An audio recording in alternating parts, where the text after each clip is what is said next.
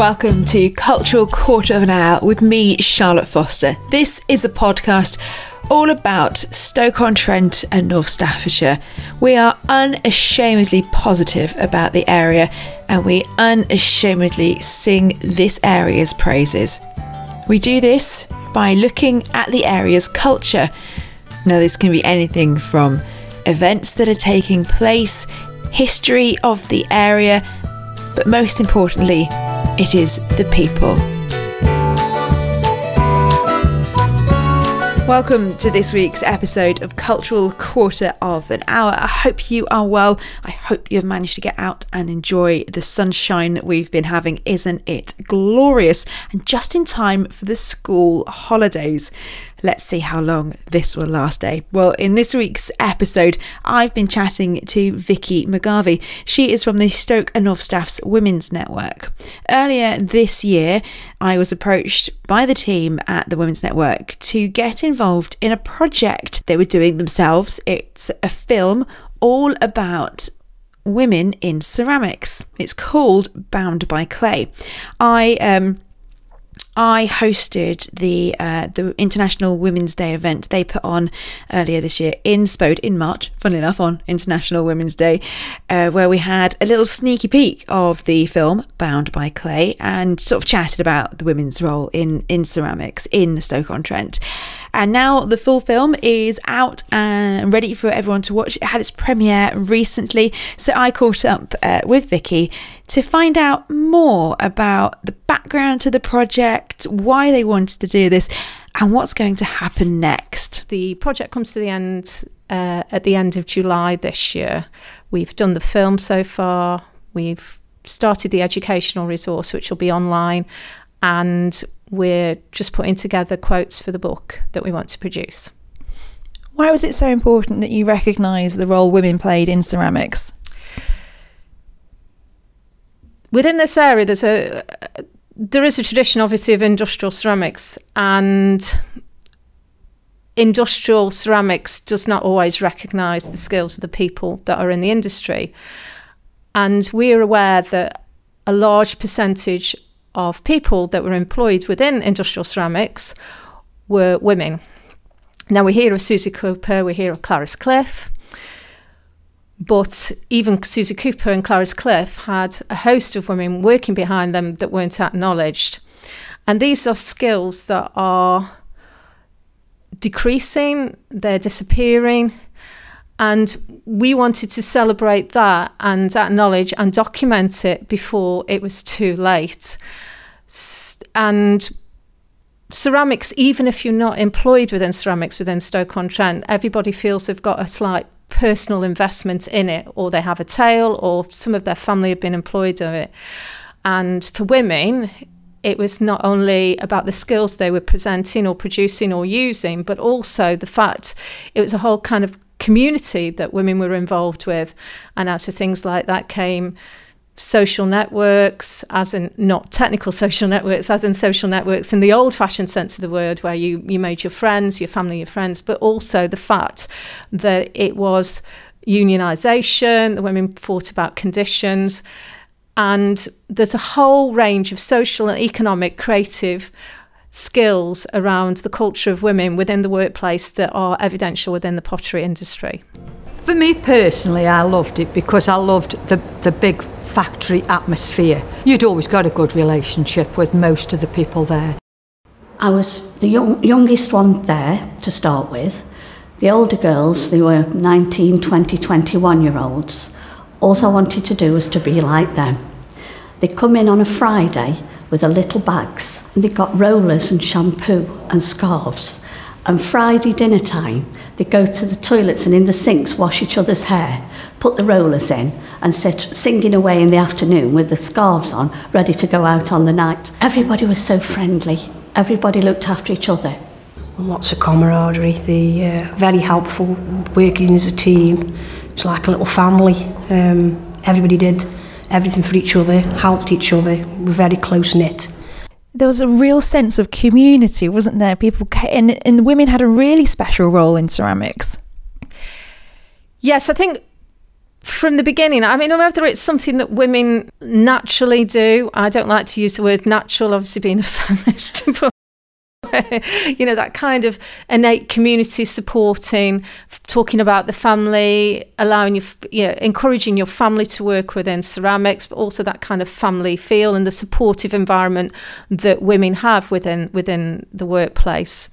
It might also be that economically, it's not necessarily economically, but the way that the work was organised allows that element of social communication, sharing of stories, because in the larger parts of the factory, it might not have been able to do that because it was very noisy, but maybe the things like the more fine ware, from gilding to actually the painting, women creatively do that as well as sharing their own personal experiences. And historically, we know that women share a lot via craft. It's something that can bring women together. So not only are they creating something, but they're also sharing life experiences, tales, singing.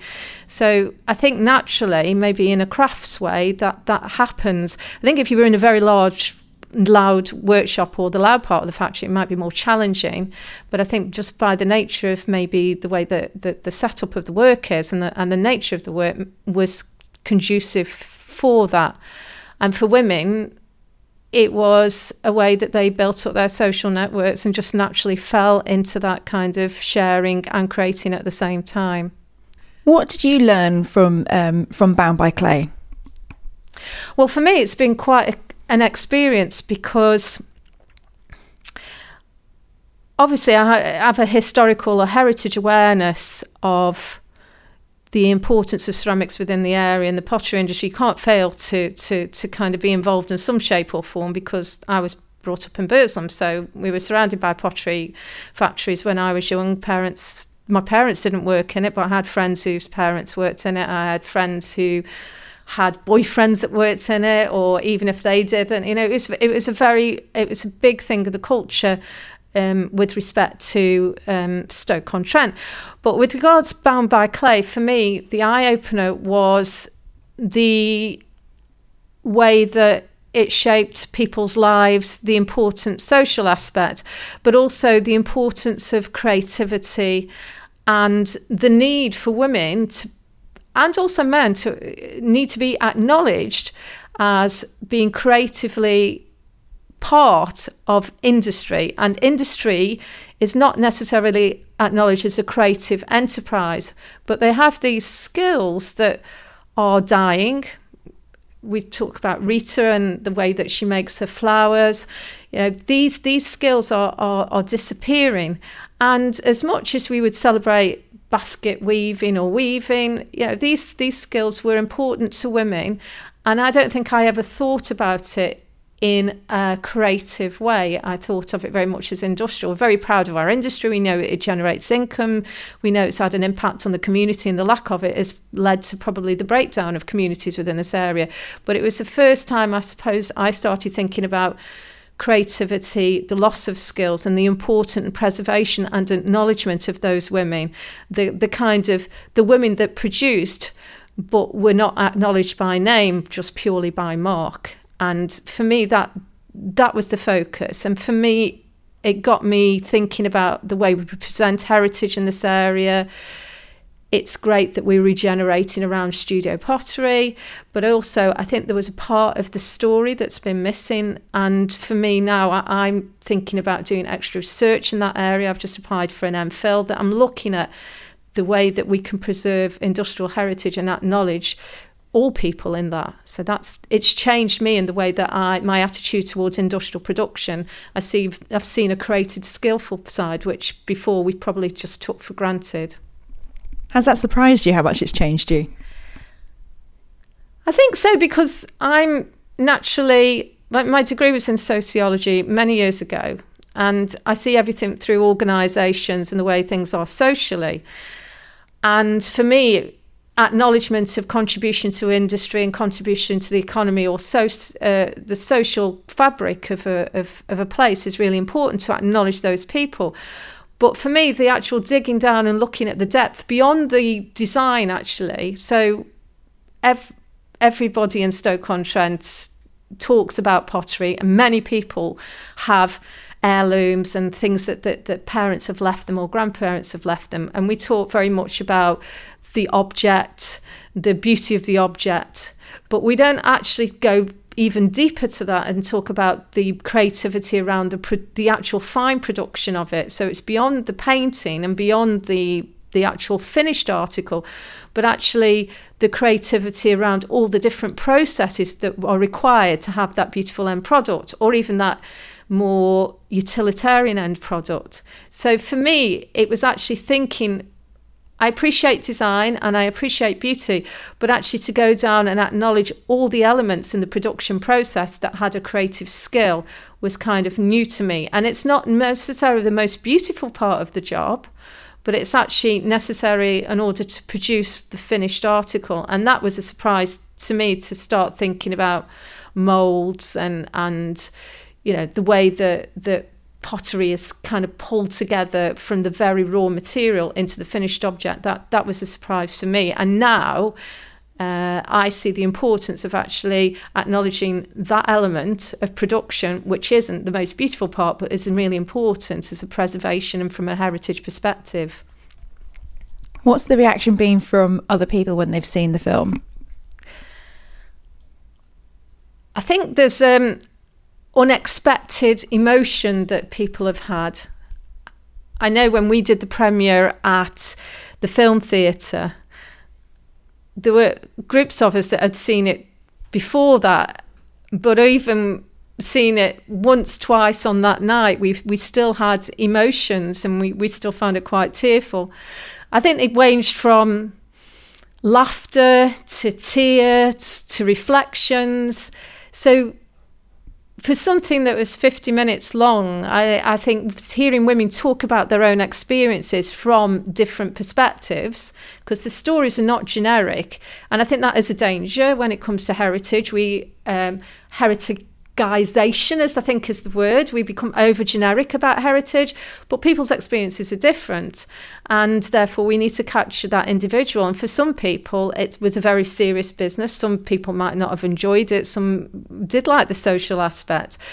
But also the personal investment creates a whole range of emotions which are unexpected.